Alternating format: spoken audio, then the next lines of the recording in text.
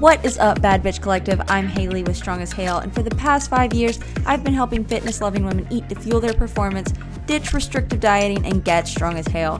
This podcast is your ultimate destination for unfiltered conversations about nutrition, training, mindset, and so much more. With a mission to create a culture of empowered women who embrace their strength, live confidently, and prioritize their wellness, I am so honored that you are here. Now let's jump into today's episode.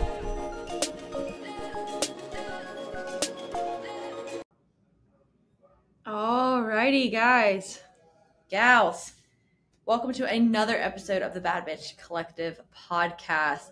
And it is officially spooky season, my bad bitches. And we are going to have a quick and serious chat about it. I'm going to say this at least 10 times in this episode, so here I am to get the first one out of the way. But the scariest thing about this season shouldn't be candy. And let me say it slower so you hear exactly what I'm saying. The scariest thing this spooky season should not be candy.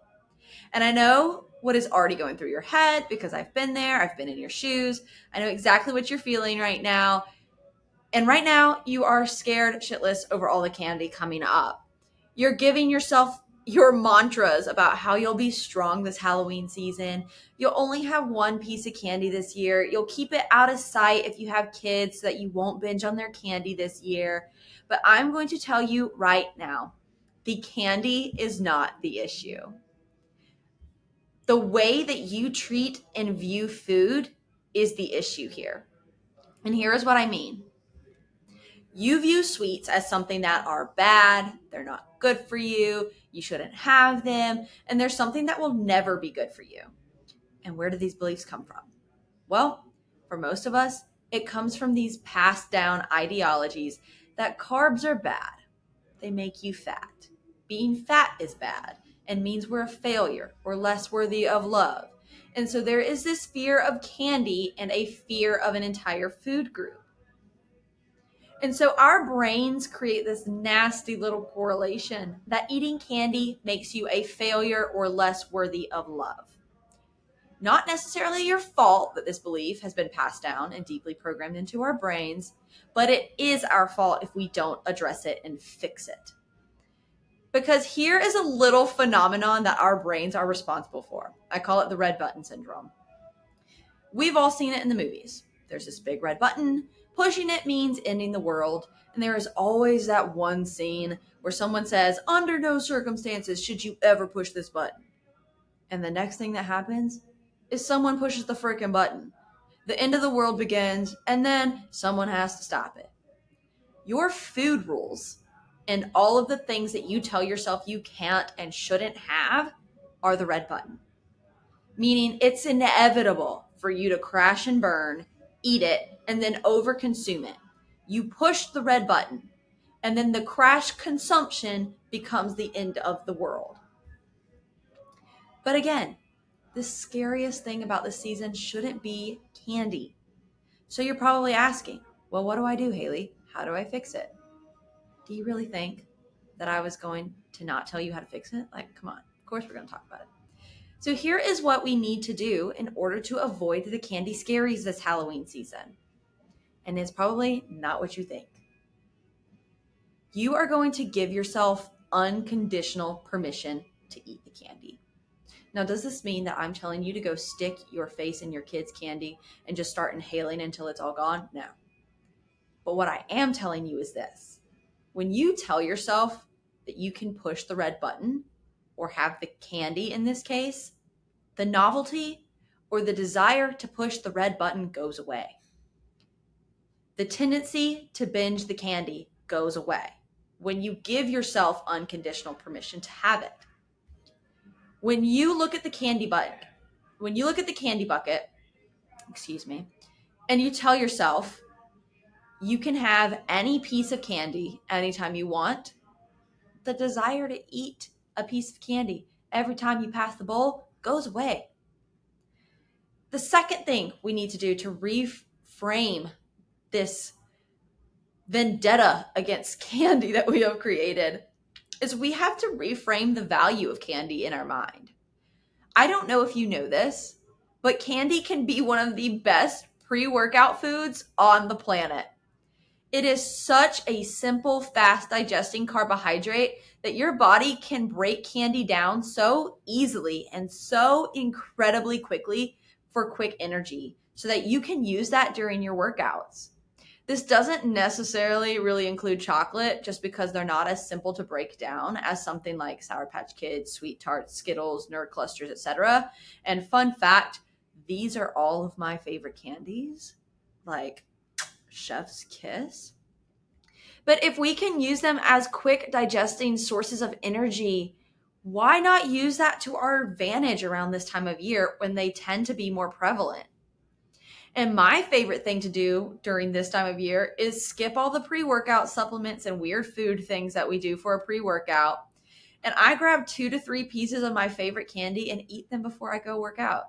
And it seriously has led to some of the best workouts of my life. And I have hit PRs around this time of year for the past few years, which is really cool. Like I literally just hit a new 10 rep max back squat yesterday, and I haven't squatted in a hot minute, but I have had some candy. So how can something that can be so valuable given the right context be evil or bad? And the third thing that you can do to avoid the Halloween candy scaries is this, and you are going to have to excuse my French because the name of this framework is a little abrasive, but it is effective. So cover little ears or maybe pause this until little ears aren't around. But the third thing that you can do is follow the fuck yes or fuck no framework. And this is one of my absolute favorite frameworks that I have learned over the years. And this not only applies to special occasions or holidays, but to life. Because if you are anything like me, sometimes you eat just to eat. It's like cathartic in a way, like chewing gum. Or it can be something really like unproductive and be used as a coping mechanism for stress, avoiding awkward food conversations. You know the ones where Grandma Sue is like, why aren't you eating my potato salad at Christmas? And it's like, I'm just going to eat it because I want to avoid this. Or I'm just going to eat whatever my friends are eating because I want to avoid them being like, why aren't you having this? You know what I'm talking about. Those societal pressures that lead you to eating something that you're not necessarily really wanting to eat. And so this framework makes it very simple, makes it black and white, and it goes like this. If it isn't a fuck yes, it is a fuck no. If this piece of candy isn't something that literally lights you up from the inside out and gets you excited for it, and you're like, fuck yes, I have got to have this, then eat it. Green light, pass go, collect 200. If it is anything but that, it is a fuck no. If you're like, meh, maybe. If you're like, I guess I'd like that. If you're like, it's okay. If you're like, I guess I'll eat it. The answer is fuck no. And you know what things you do and do not want to eat. Yet we let outside influences or distractions hold us back from doing what we really want to do or eating what we really want to eat. You know what you want to eat. You know if the pumpkin Reese's is what you have been looking forward to since last October. That is a fuck yes food. Eat it, enjoy it, savor it. But if you see a Milky Way and you're like, I guess this would be a good substitute, but it's not really what I want, it's a fuck no. So don't waste your time on it. Don't waste the guilt on it. Don't waste the energy on it. Go find another pumpkin Reese's. And the last and final thing that we can do to avoid the candy scaries this Halloween is enjoy the candy you do have. Savor it. Take in the flavors. Appreciate it for its function and its purpose in your life. You don't have to scarf it down and give yourself mouth ulcers like I used to do with sweet tarts from how many and how quickly I just consume them in as little time as possible. Be present with it. Allow yourself to slow down and enjoy it. There is always going to be more candy. You can always go to the store and get more any time of the year. It's okay. And I'm going to share a personal example of how this framework has worked into my life. I love candy. Fun fact, if you do not know that about me. I love candy. It is one of my favorite things on the face of this planet because it holds a very special place in my heart in regards to my relationship with my father. when I did have him in my life, our thing was that we would go to the store, we would pick out a piece of candy together, and we would share it on the walk back to our house. And that's like a very vital, integral memory that I have growing up as a kid. And so candy is just very near and dear to me. I love it. But when I first started my very first diet and became, Haley, the diet control freak, I told myself candy was bad. It was evil. I couldn't have it. It would make me fat. It would ruin my goals. Stay away. Do not pass go. Do not collect 200. And so anytime one of my brothers would come back from Halloween with Halloween candy or candy in general, like just going to the store and coming back with candy, I was that annoying older sister who would eat the entire bucket of candy. And my mom and my brothers would get so mad at me because I would eat every freaking piece until it was gone, to the point where my brothers would hide candy from me. Like, it was that bad. And this even persisted into adulthood. I ate myself sick of candy my freshman and sophomore year of college because of how strict and disciplined I was over candy. And so when it was put in front of me, I would binge it until I was absolutely miserable and sick on it. However, over the past couple of years, I decided that I love candy so much that I want it to be a part of my life. And that if I use it to my advantage, I can actually get a lot of really cool things out of candy. So the past 2 years after Halloween, my husband's mom still gives us Halloween candy every single year, which has slowly kind of turned this into one of my favorite times of year because she gets me a gigantic bag of Skittles. But we dump all of our candy in a bowl that sits on our counter. And over the following years, I've been implementing and using this framework where I give myself unconditional permission to eat the candy. I only talk about the value of candy and I only use or tolerate language that aligns with that. If it's not a fuck yes, it's a fuck no for me. And I thoroughly enjoy it and allow myself to experience candy when I do have it. And by doing these 4 simple things, that candy bowl will sit on my counter until January with barely a dent on it. And this was not the case up until 2 years ago.